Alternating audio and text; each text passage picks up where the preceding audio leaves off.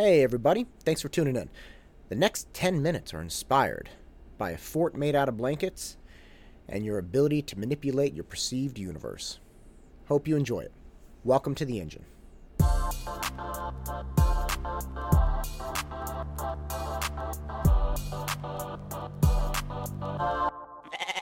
So, my boys love forts. They love them. They're little kids. I can't put a throw blanket on me when we're watching a movie without them asking me to make a fort. So I end up making these ridiculous forts out of, couch cushions and blankets and all kinds of things. And recently, I got smart and grabbed an old baby gate. And I started making a fort out of this old school baby gate, right? So it's one of the kind of stretched out baby gates where it has hinges every 2-3 feet, and you can surround the baby in it if you need to.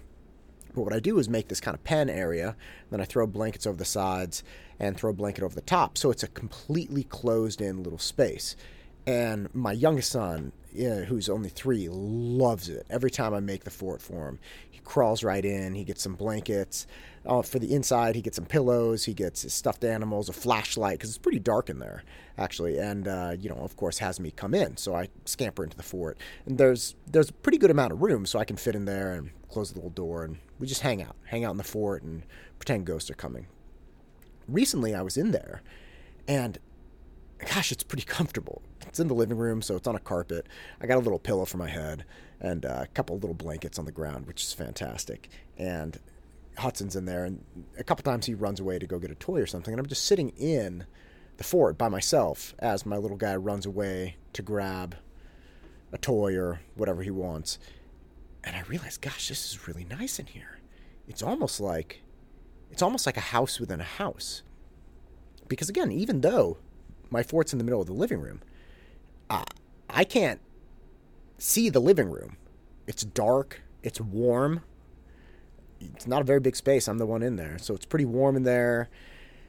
I can't hear that much, aside from pitter-patter of feet somewhere else in the house, and those fade away. And all of a sudden I realize I'm in a really distinct little space all of my own. It's almost like it is my whole universe, which is kind of a weird concept, but I started thinking about it a little bit more, and I don't actually think it's that weird. So when I'm in my living room, if I'm sitting there, I don't perceive myself as being in my house as a whole.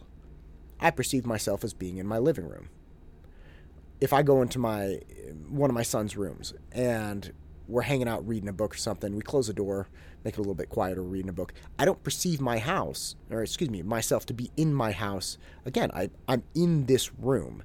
I'm not in a room attached to a hallway, attached to a kitchen, attached to a living room. I'm in this room. And that's because I can't really sense much outside of the room. I can't sense the kitchen. I can't sense the living room. I also can't sense the backyard or the front yard or the neighborhood surrounding me or the city I'm in. I can only sense that room I'm in. And that's the exact same thing that happens when I'm in the fort. I go from being in this living room that's, let's say, 15 by 20, down to this little tiny space that's, 4 feet by 3 feet, if that big. But all of a sudden, that becomes my universe. Because my universe, my perceived universe, is limited by the bounds of my perception. If I can't hear something outside of this fort, then it doesn't really exist to me. If I can't see something outside of this fort, then it doesn't really exist to me. You take all of my senses, right? If I can't smell dinner cooking in the kitchen, then the kitchen doesn't exist for me. It's just this little fort. And that really made me start thinking, hey, where am I right now? Because I'm not in my house, I'm not in my living room, I'm in this fort, but where's the fort? So I tell this to a couple of my students and kind of laugh about it, but we go one step further because I give them a hard time about getting so focused with their AirPods or focused with their homework, and I say, hey, where are you when you're studying? They say, well, I usually study in my room, I have a desk, and that's where I do my studying. I said, no. I'm not saying where's your meat wagon, your physical self. What I'm saying is, where are you? Because let's face it, if your arm got cut off and God forbid, of course, and we put the arm in your bedroom and you're hanging out in the living room, you don't say, I'm in the bedroom.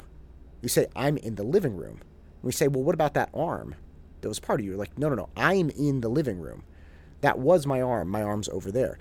There's a very real distinction. This is not a new concept. There's a distinction between your physical self and you. You say, my brain, my heart, my arm. Well, who's my?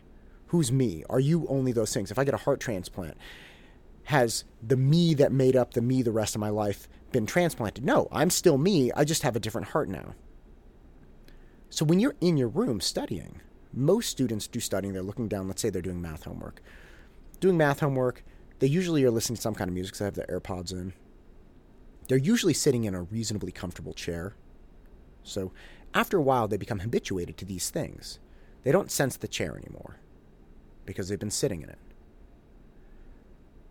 They don't usually smell anything after the first 2 or 3 minutes unless the odor in the room has changed. You ever go to somebody's house and their house smells different, right? Could smell like fish or could smell just different cleaning products. Doesn't matter what it is. After about the first 5 minutes, you don't smell that anymore because, again, you've become habituated to it. So there's all this sensory input that you're getting hit with constantly, but a lot of times you stop noticing it because, again, it's not changing, so you stop worrying about it. So when you're studying, you're sitting in your chair. You don't notice the chair after a little while. You're not smelling anything. Your hearing and sight are completely occupied. Right? You're not tasting anything. So all of a sudden, the majority of your senses shut down because nothing is really changing. The last two that are on are your eyes looking down at a book and your hearing, which is occupied by music. And pretty soon, you're not even really in the room anymore. And you can tell this because if somebody's in a room and their senses are in that room, say I'm sitting in a chair in my room and somebody opens the door. I acknowledge them, I can see them, I can say hello, we can do whatever we want. But if my senses are gone or tied up somewhere else, as in I'm staring down at a book or staring off into nothing, and I'm hearing something else, my AirPods are in, I can't hear anything in the room, I'm not actually in the room anymore. I'm gone. I am somewhere else. And you know this because sometimes you'll go into somebody's room, you'll try to talk to them and they won't respond, and you'll go up and stand right next to them. And all of a sudden, it's like they come out of some no man's land. They come back into their head. They come back into their body. They come back into the room and they jump up and they're like, bleh! They didn't see you there. They get all freaked out. Oh my God, don't do that to me. You scared me. Why did I scare you? I walked into a room. You're in this room. No, they're not in the room. They're somewhere else. Where are they? I don't know. But they're gone. And I think this is why people really like hoodies. The hoodie sweatshirts. So if you're wearing a hoodie, say you're at somebody's house or you're at a party, or it could be a game, basketball game, football game, or whatever. Very frequently, things get a little crazy, right? You're at somebody's house, there are a lot of people there, it gets loud. Or you're at a football game and it's cold and loud or whatever. You slip your hands into the pockets, kangaroo pocket in front, you're not feeling the exterior that much anymore. Right? Your hands can feel each other, they get warm. Now they're kind of insulated from the world around. You have a nice thick hoodie on, your entire upper torso is insulated from the world around. You stop kind of sensing it. And if you flip that hood up, all of a sudden you don't feel the breeze in your hair anymore. The noise around you gets muffled enough to make a difference. And your sight gets reduced by some unbelievable amount. It's about 70 to 80%. Because even if you're not staring at people to your left and right, you can see those people, you see the movement, you can sense the movement. But if you take that all away and tug just a tiny bit on the drawstrings on the hood, and that gets cinched just a little bit, you're looking at a tiny fraction of what you were before. And all of a sudden, your perceived world, your perceived universe has shrunk considerably. It's like being in your own personal fort. It's amazing because, again, you can't feel anything. You're hearing less. You can't see very much. And it allows a lot of people to just kind of be in their own world and calm down because they've actually manipulated their perceived universe. And let's be clear, that is their universe. We may be on Earth flying through the solar system. That's not our universe. The universe that I'm in right now is the room I'm sitting in recording this. That's my universe. I'm vaguely aware of other people moving around in the universe, but I'm in a multi-story building right now. I don't perceive the people that are directly beneath me. 10 feet beneath this chair could be another person in a chair. I don't even think about them. 10 feet above my head could be another person sitting in a chair just like I am, literally occupying the same space, left, right, front, back, not occupying the up and down, the vertical space. But I don't perceive that. It's like the hoodie. Once that hoodie goes up, you don't perceive in the same way the universe around you. Your world has shrunk. And it's a really awesome ability. And when you see people with hoodies on, you know they have this ability. And if the hoodie's not up,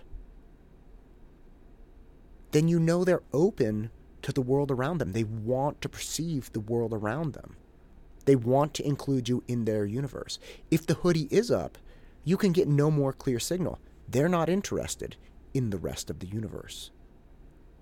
They're interested in reducing their perceived reality. And this is a fun idea that you can manipulate your reality so easily with one clothing garment. And God bless them, I love hoodies. They're fantastic. But you should exercise caution. Because just because you have reduced your perceived reality doesn't mean reality has stopped.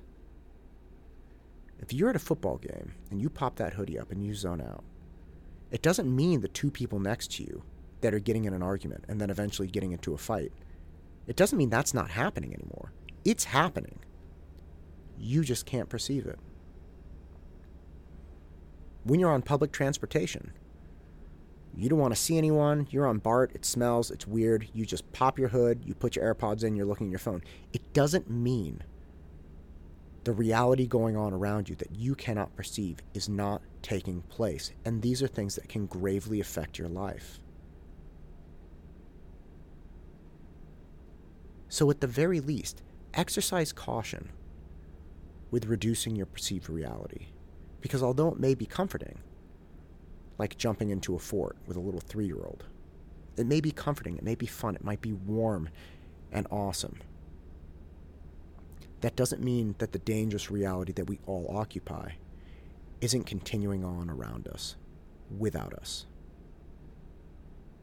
So be careful. And on that note, thanks for listening. Go out and crush it.